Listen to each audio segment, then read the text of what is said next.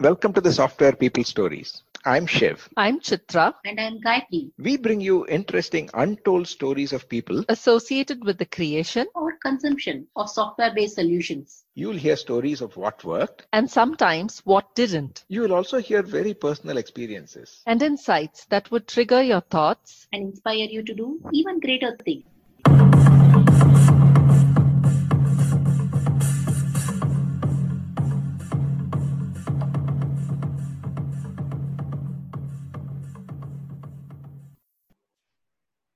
Today, we are talking to Rajaram Venkatraman, who's talking about his innovation journey as well as being a CEO of WhaleTech TBI and being a innovation partner and helping several organizations in their journey to be a leader in innovation, and his role as a public-private liaison as a FICCI technology panel. And he talks about what future has, particularly during this disrupting time, and how each of us can change our way of looking. Listen on. Hi, good morning, Rajaram. Thank you for being on Software People Stories. We warmly welcome you. Thank you very much, Gayatri. I think it's a real pleasure and privilege to be part of this podcast. Thank you very much for inviting me. All right, it's our pleasure. I would like, what got you started in the software journey? I think that is the craze that was there for computer science. When I was doing my 12th, the first was the craze for engineering. My brother-in-law, I would say, was instrumental in making me excited about this engineering journey, because I was living in Tanjavur at the time of schooling. Okay. So literally the IIT or Indian Institute of Science or the Agarwal classes and things like that were not known so much in my native place. Really, my brother-in-law was instrumental in bringing me to Chennai and getting me excited about all this. That is how I started. My brother-in-law's friend's son incidentally got computer science in IIT Madras. He scored one of the biggest elusive ranks. Always took computer science. So I was also, I developed a craze for computer science, and I got into Indian Institute of Science, Bangalore, as a BA Computer Science. And the obvious choice from campus was TCS. TCS was the biggest employer at the time. Yeah, I remember that. So I got into campus recruitment. TCS itself was a tiny organization. When I got inducted into TCS Chennai, Mahalingam was the only person who had a room. Even the Cognizant vice chairman, Lakshmi Narayanan, was my project manager. Wow. Or account manager, you can say. The Lloyds Road branch of TCS, there used to be only a few chairs, because the consultants were supposed to be going out to meet clients. So when they come back, literally there used to be a musical chair.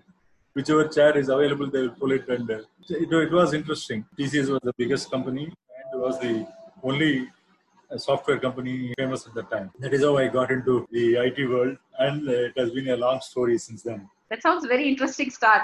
And many of us have this big dream, right? We have seen some of our compatriots or seniors getting into computer, and with so much of enamored eyes we got in. I know that you are the convener for FICCI today for Tamil Nadu government in the technology sector. How is that an arc from being part of the private sector to the government sector, and how are you envisaging this going? FICCI, incidentally, is the largest industry body, largest as well as the oldest industry body in India. If you look at the three famous industry bodies, FICCI, CII, and ASSOCHAM. And FICCI has a big clout in Delhi. It has about 300,000 corporate members, not only corporates, but also smaller industry bodies as members. So the main purpose of FICCI is that it is the licensing body between the government and the industry. When I say industry, the entire gamut of industries. You have the technology industry, you have telecom industry, you have manufacturing, you have energy, you have financial services, so agriculture. So you take up whichever industry, you have issues or concerns or some voice you want to raise with the government, the industry bodies like FICCI are the points of contact to the government. So FICCI plays a vital role in influencing and shaping policies, industry policies, both at the state government level as well as at central government level. So the FICCI Tamil Nadu State Council is the one which takes care of the industry in Tamil Nadu. And it has 7 panels, including the technology panel, comprises of the software, hardware, telecom industries. That is the voice for all these industries. The technology panel is the go-to panel between the industry, the IT, BPM and telecom hardware industry with the Tamil Nadu government. Similarly, we have education panel, we have an energy panel, we have a finance panel, so we have infrastructure panel, agriculture panel, healthcare panel. So these are, each of them represent the industry with the Tamil Nadu government. So the technology panel reaches out to the government on various aspects now and then and acts as the go-to point between the industry. As a result, some of the engagements what we do are large conferences which really drive the futuristic theme. For example, digital transformation has been a theme. We were one of the first ones to start on this, identify and see this mega trend and start on this 5 years ago. So we started and we launched a big conference wherein we brought out the emerging theme of digital transformation and how, starting with what is digital transformation, what is the difference between digital versus IT transformation, what are the components of digital transformation, and slowly evolved to higher and higher levels in terms of transformation. Second or third year, we saw huge backlash in terms of economy, loss of jobs and things like that. So at that time, we called it as a digital tsunami, survive or thrive. At that time, there was discussion about few IT companies were letting go of people in large numbers. So there was talk of some union formation among IT employees, things like that. At that time, FICCI Technology Panel really brought out that issue, concerns in terms of a knowledge paper, in terms of representation, and handed it over to the minister. Played a very key role in terms of bridging this gap. And then industry got back to groove and again started growing. Now, recently, before the COVID-19 Arab or Digital Transformation 4, wherein you were the MC, and that is how where one of the key highlights was the ambassador to Estonia coming and talking about how the entire country is digital except for 3 services, right? I remember, yeah. There is a country totally digital in terms of even citizenship and all the government services, and only marriage, death, and land registration.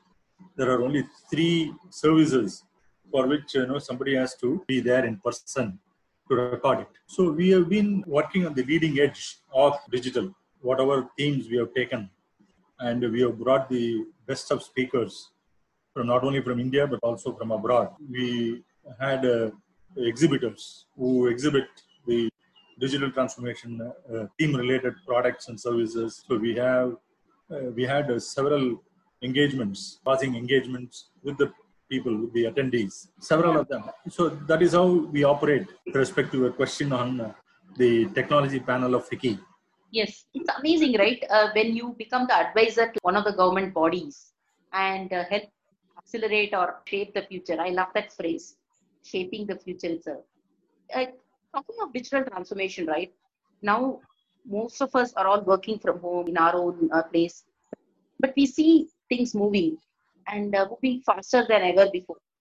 How does this impact digital transformation in its core? Do you think it's going to accelerate, decelerate? What is your opinion on this? See, the COVID-19 is a big accelerator for digital transformation. Primarily, the fact that people cannot meet physically anymore, cannot travel out of your homes, causes significant, disruption to existing services and existing happenings. Quite true.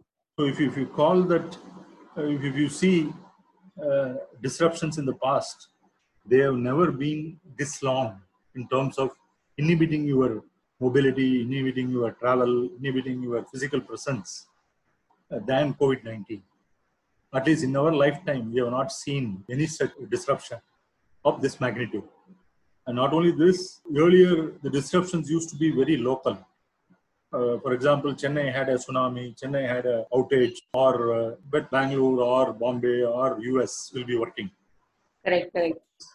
This is COVID-19 is very unique because the whole world is paralyzed. So this has caused so many positive things in terms of the Indian IT industry and BPM industry, because we are quite used to working. At least companies like Infosys have been encouraging working from home. IBM, Accenture, Cognizant, they all had some sense of some percentage of people working from home, and they're quite familiar with the associated challenges, associated benefits, associated savings. It was quite easy for us to literally move back the work environment to the home. So the work from home was easily adopted by the IT and BPM industry. The earlier challenges in terms of client blocking certain accounts, particularly financial services accounts, from going out of the offshore development center, the protected confines, those also were relaxed. Correct. So all this has enabled the acceleration of digital, and people who could not go and purchase things from the shops were closed. So people have resorted to e-commerce.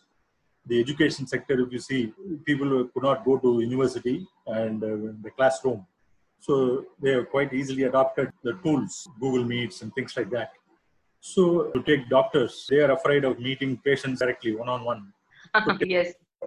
At least the initial part they can do through telemedicine. To take manufacturing, what I heard was TVS, Maruti and many of the car manufacturers, because their showrooms have been locked out, but still they want to go ahead and book orders.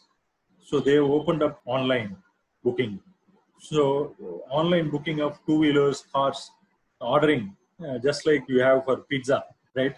The toppings. Even in the manufacturing automotive industry, particularly on the front-end portion of marketing and booking, digital has come into play already. And so if you take industry after industry, everywhere the next best option to keep moving is digital. So people have started adopting digital in very, very creative commercial ways as possible. The COVID-19 is really harboring a greater revolution. It's hard to believe that when we started off as a medical problem, it has kind of transformed itself to a big boon for the digital transformation, right? I was earlier talking to one of the professionals from telecom, and she was telling how there is more uptake in terms of towers, in terms of services that are required on the ground for more and more services, not just in the urban areas, but also in the rural, where either folks from urban have moved to the rural, or it is also that they want the same kind of a services. So it is for leveling the whole land, right? It is morphed completely into a disruption, as you said, disruption at a scale that unfathomable scale, and every industry is undergoing a change. I didn't realize that automotives have started doing this, Rajaram. It's amazing how traditional organizations are also moving themselves and transforming themselves to the digital age. Yeah, definitely, Gayatri. I think one of the big developments have been the technology revolution.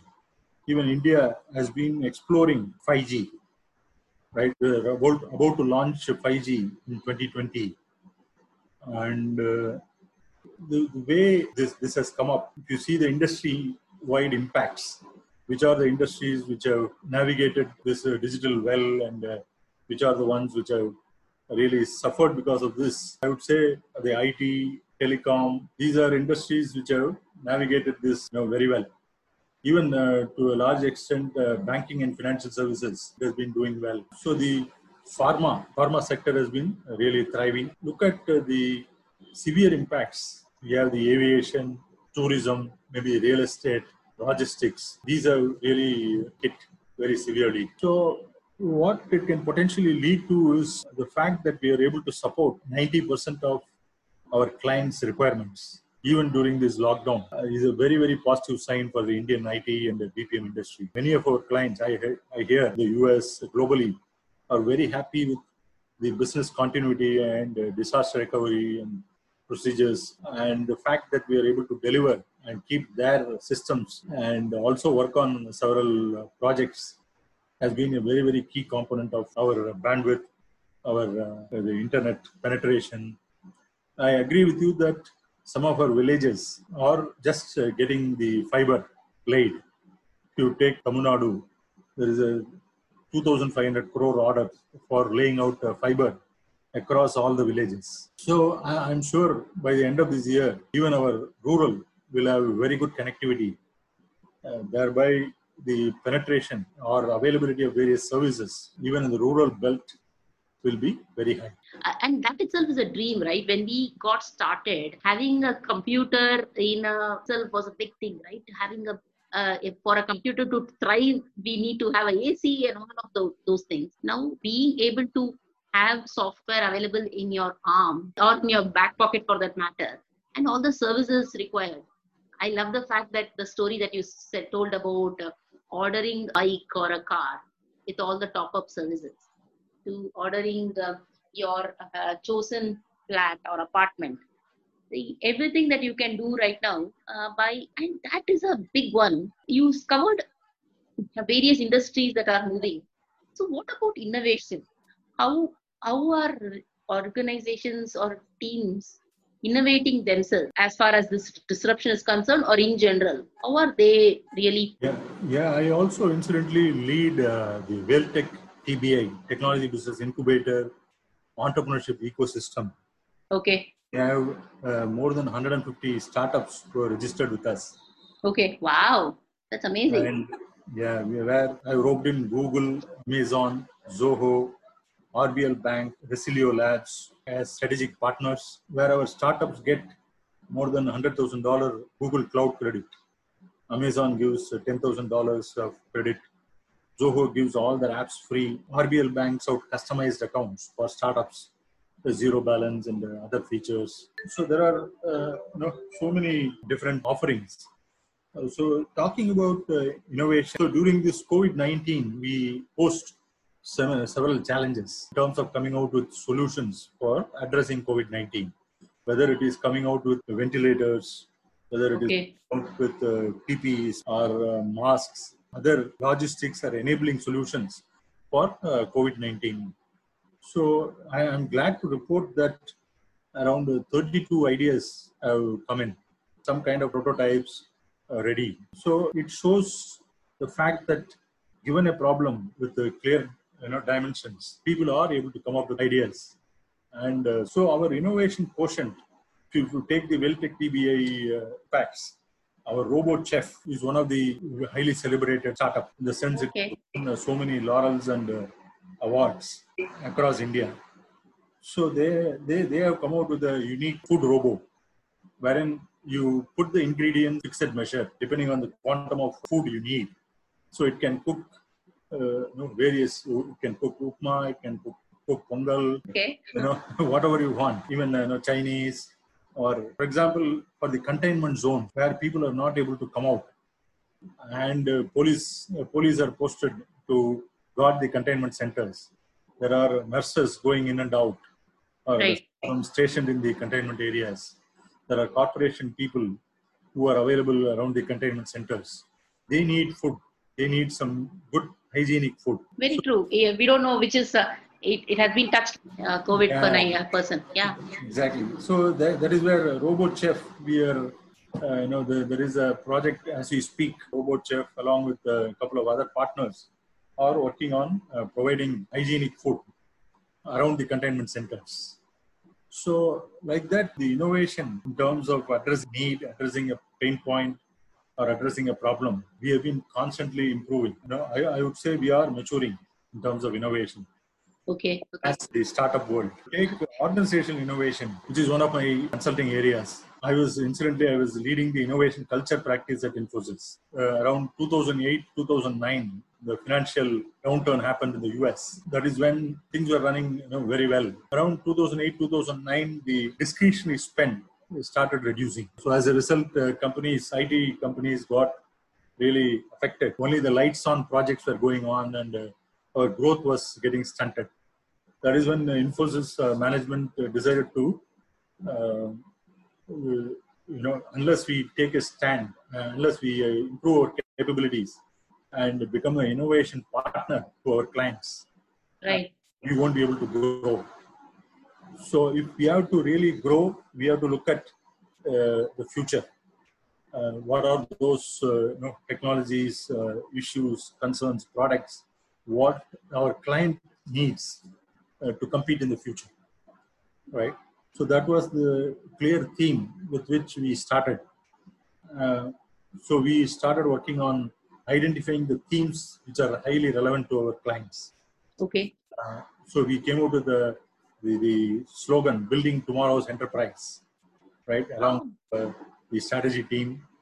And out of 50 odd themes which were churned out by Infosys Labs, Chris and team selected about 7.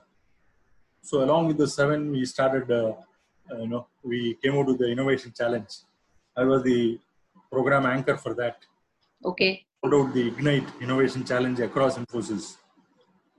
Since then, we started, developing an innovation culture within the organization. It was very important. Some of our clients started asking, if you guys control about 40 to 50% of our outsourcing portfolio, and if you guys don't innovate, then we won't be able to get new ideas. We won't become competitive. So every portfolio of the every client, we wanted to build the innovation competencies and the innovation outcomes. So we started the innovation culture practice and we started created a platform, started institutionalizing innovation. So we started with Ignite as an innovation challenge, then rolled it out across accounts, across delivery centers. For example, Hyderabad delivery center, Ravi was the delivery center head. Okay. So to roll it out across Hyderabad DC. So we, instituted this innovation campaign across Hyderabad DC. Then we have done it to over 20 different accounts within Infosys and created a pipeline, $20 million pipeline of ideas, and got about $3 million revenue realized through innovation. Okay. Later, this innovation was taken up in a broad scale across the company and almost instituted across every project. Today, every project has got a innovation bucket, right? So that is how this got institutionalized. After Infosys, I started my consulting around the innovation. I also got incidentally, I got a patent, US patent. Okay. Innovation farming, systematic innovation farming. Okay. So Wow, I didn't know that. Okay. Yeah, I asked the question if, with the capability maturity model in software processes, we are able to institutionalize, good, process capabilities and thereby reduce defects. So on the innovation side also, we should be able to create new products, new services, and reach a higher state like Apple, wherein there is a high predictability in terms of the product's success, in terms of gaining innovation premium, things like that.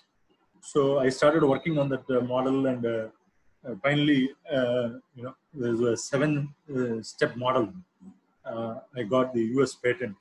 Okay. Okay. Filed by Infosys, and I was the author. So I kind of use some of the techniques in my consulting, and Quadrant 4 was a company which was struggling in terms of growth. So I was hired as the innovation partner. So we started building innovation capabilities in terms of started working with the teams to find out where they are.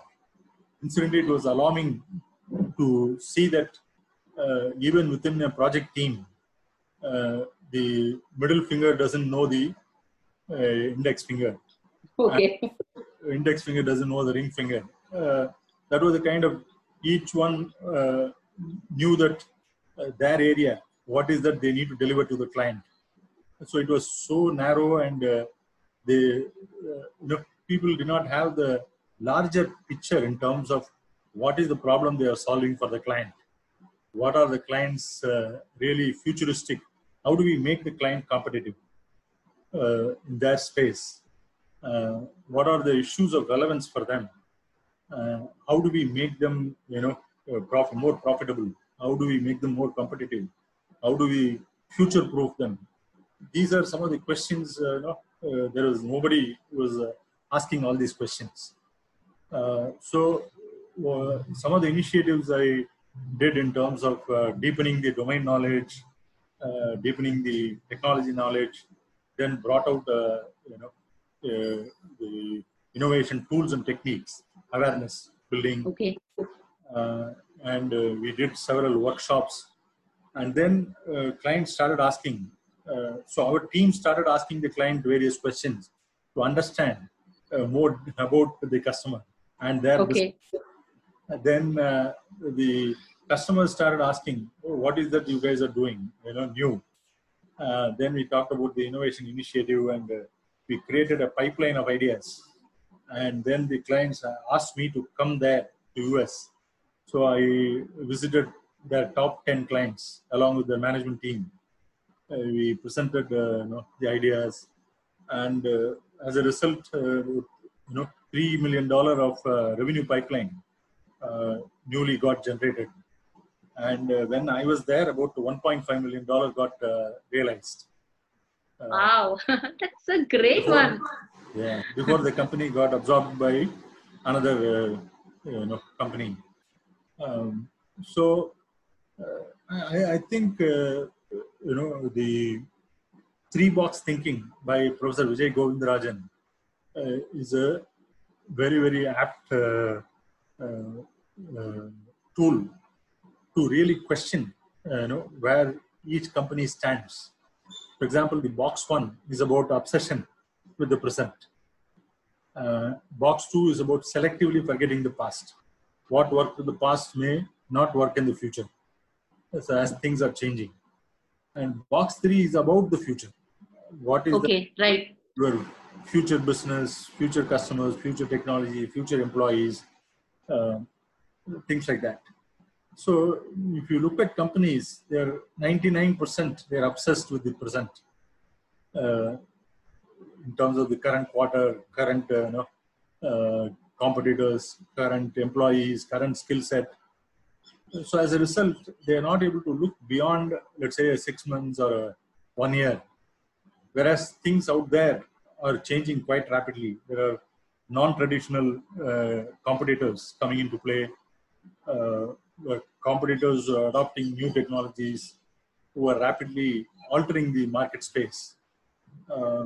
So as a result, what companies need is a larger focus and a larger investment on innovation labs, innovation investments, so that they're able to sustain, they're able to thrive, they're able to really compete for the future, right? Very, very important theme. Yeah, and see, this whole thing about innovation culture and having those grassroots level innovation is super critical, right? The doing is one thing, but having that investment and having that mindset and making it happen is also a drive that is required, not just at a grassroots level. I think at a leadership level also, that is a important change that we are seeing with several of the clients that I'm seeing. They're saying, today is one thing, but tomorrow, how do I survive? That is something that can only be driven from an innovation angle. Yeah, very true. Very true. See, as leaders, I would attribute 60 to 70% their time and investments need to be focused on the future. What the future means is there is uncertainty, there is technological change, there is demographic change, there are geopolitical changes. So you need to literally constantly think about or track the various trends going out there and identifying what are relevant to the clients, what can potentially really become big. What is that we can drive the future? The innovation as a mindset, innovation as a theme, highly relevant to the senior leaders. So that is something we, in the Indian leaders, it has started sinking in. People have started focusing on innovation. And very often, this is not something most of them can do internally. This is where they need help from outside consultants, experts in this area, who can bring out new ideas, who can bring out benchmarks, who can really accelerate the pace of innovation. Something like an R&D, what you do in a traditional setup, may take you a very long time, and you may throw something from the R&D labs into the production maybe once in a year or once in 9 months or 1.5 years. That kind of speed is not at all enough for the times of today. Wherein Navya Insights, I have come out with a model that in 90 days, given a problem, you should be able to generate ideas, basically crowdsource all the ideas and zero in on what are those small set of ideas which are going to work on for the company. In a matter of 6 to 9 months, we should be able to make a big change in the way the company operates and provide a lead in terms of innovation and positioning for the future. Agility has become a very, very important theme, not only in the software development processes, but also in the way the businesses are conducted, right? It's not, entire exactly. business ecosystems are changing so rapidly. So Correct. That is, unless you innovate, you actually can't even exist as you are today. Exactly. It's been a very, very interesting conversation so far. I'm sure I can think of multiple follow-on conversations that can have. Given that we are out of time, I just wanted to ask one last question. If you look at 5 years down the line, how is the software industry? How are you seeing it being shaped? I think we are going up the value curve in terms of making a change with our clients' business, in terms of making transformations. So if you look at software industry, to a large extent, we have been order takers from the clients. That position is changing now. As we move into innovation, as we develop innovation labs, innovation partners to clients, we are able to position the clients for the future. So we are moving away from order taker mindset to agenda setters. That is very big transformation that is happening slowly. If you take, for example, our investments in terms of artificial intelligence, machine learning, deep learning, the fact that we are able to develop new products, new solutions, new services around these areas, robotic process automation. See, there is a huge opportunity out there. See, till now, India was seen as a offshoring capital of the world, outsourcing capital. But with robotic process automation and this kind of stuff, we can really become what you call intellectual capital of the world. Today, India handles about 15% of world's business process. So in terms of the large clients who we work with, in terms of business process management, we understand their business process end to end. So with our RPA capabilities, or we call it intelligent process automation capabilities, we are able to rapidly automate those business processes, thereby deliver significant competitive advantage, cost savings, and also we become the center of managing the entire business process. Imagine if we can take control of 60% of the business processes of the world. That will be a significant intellectual capital we'll be managing.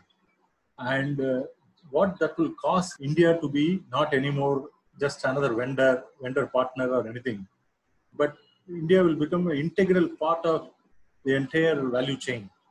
And for next 20, 30 years, we cannot be, nobody can dilute this. It is the core engine with which all those businesses will be run. So that will be a significant positioning, and that will be a significant commercial opportunity.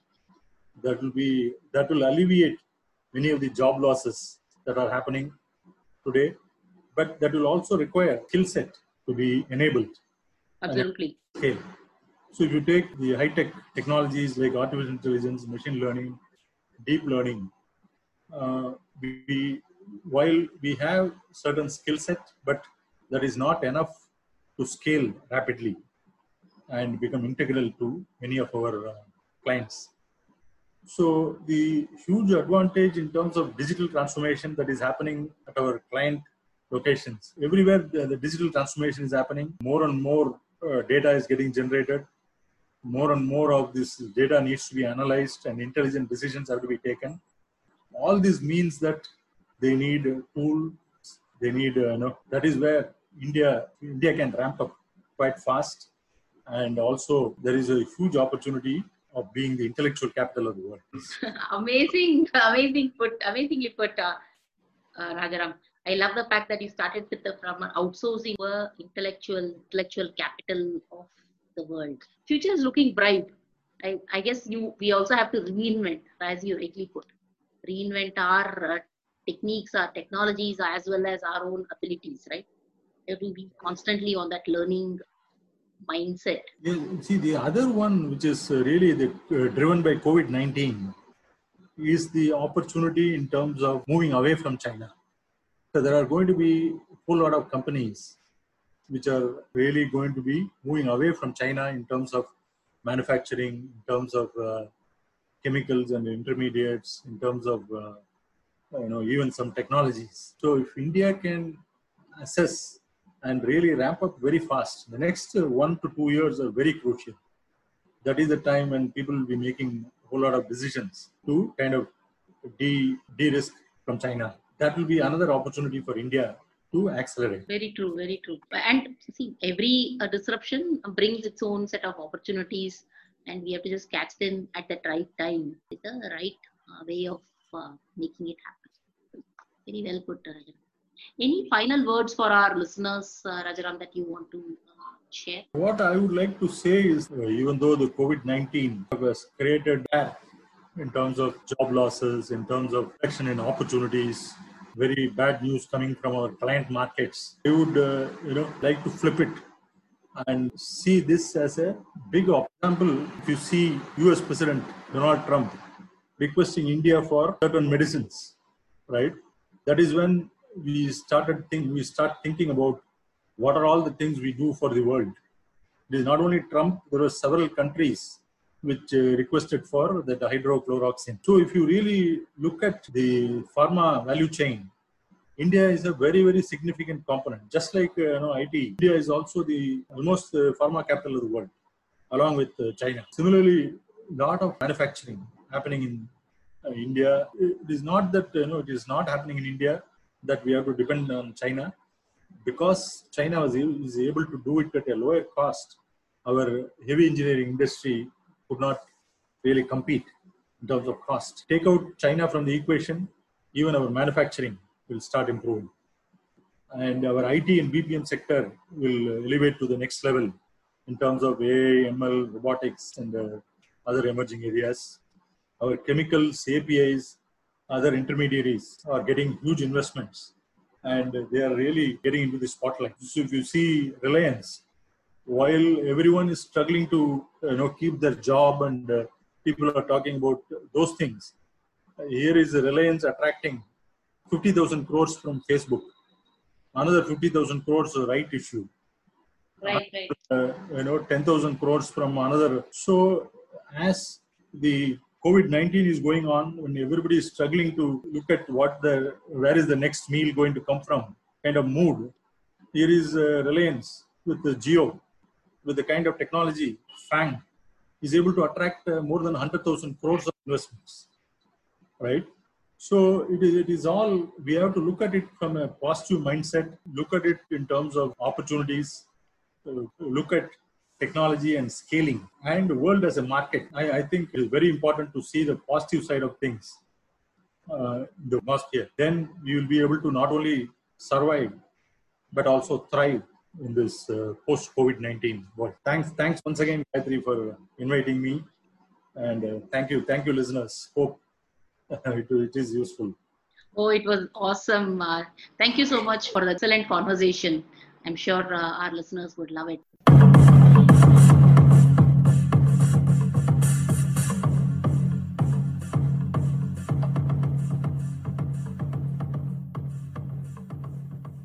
We thank Siddharth for the music and Malavika for promoting the Software People Stories. If you like this episode, Please subscribe on your favorite podcast client. And spread the word in your network. if you'd like to share your story, Contact us at podcasts@pm-powerconsulting.com.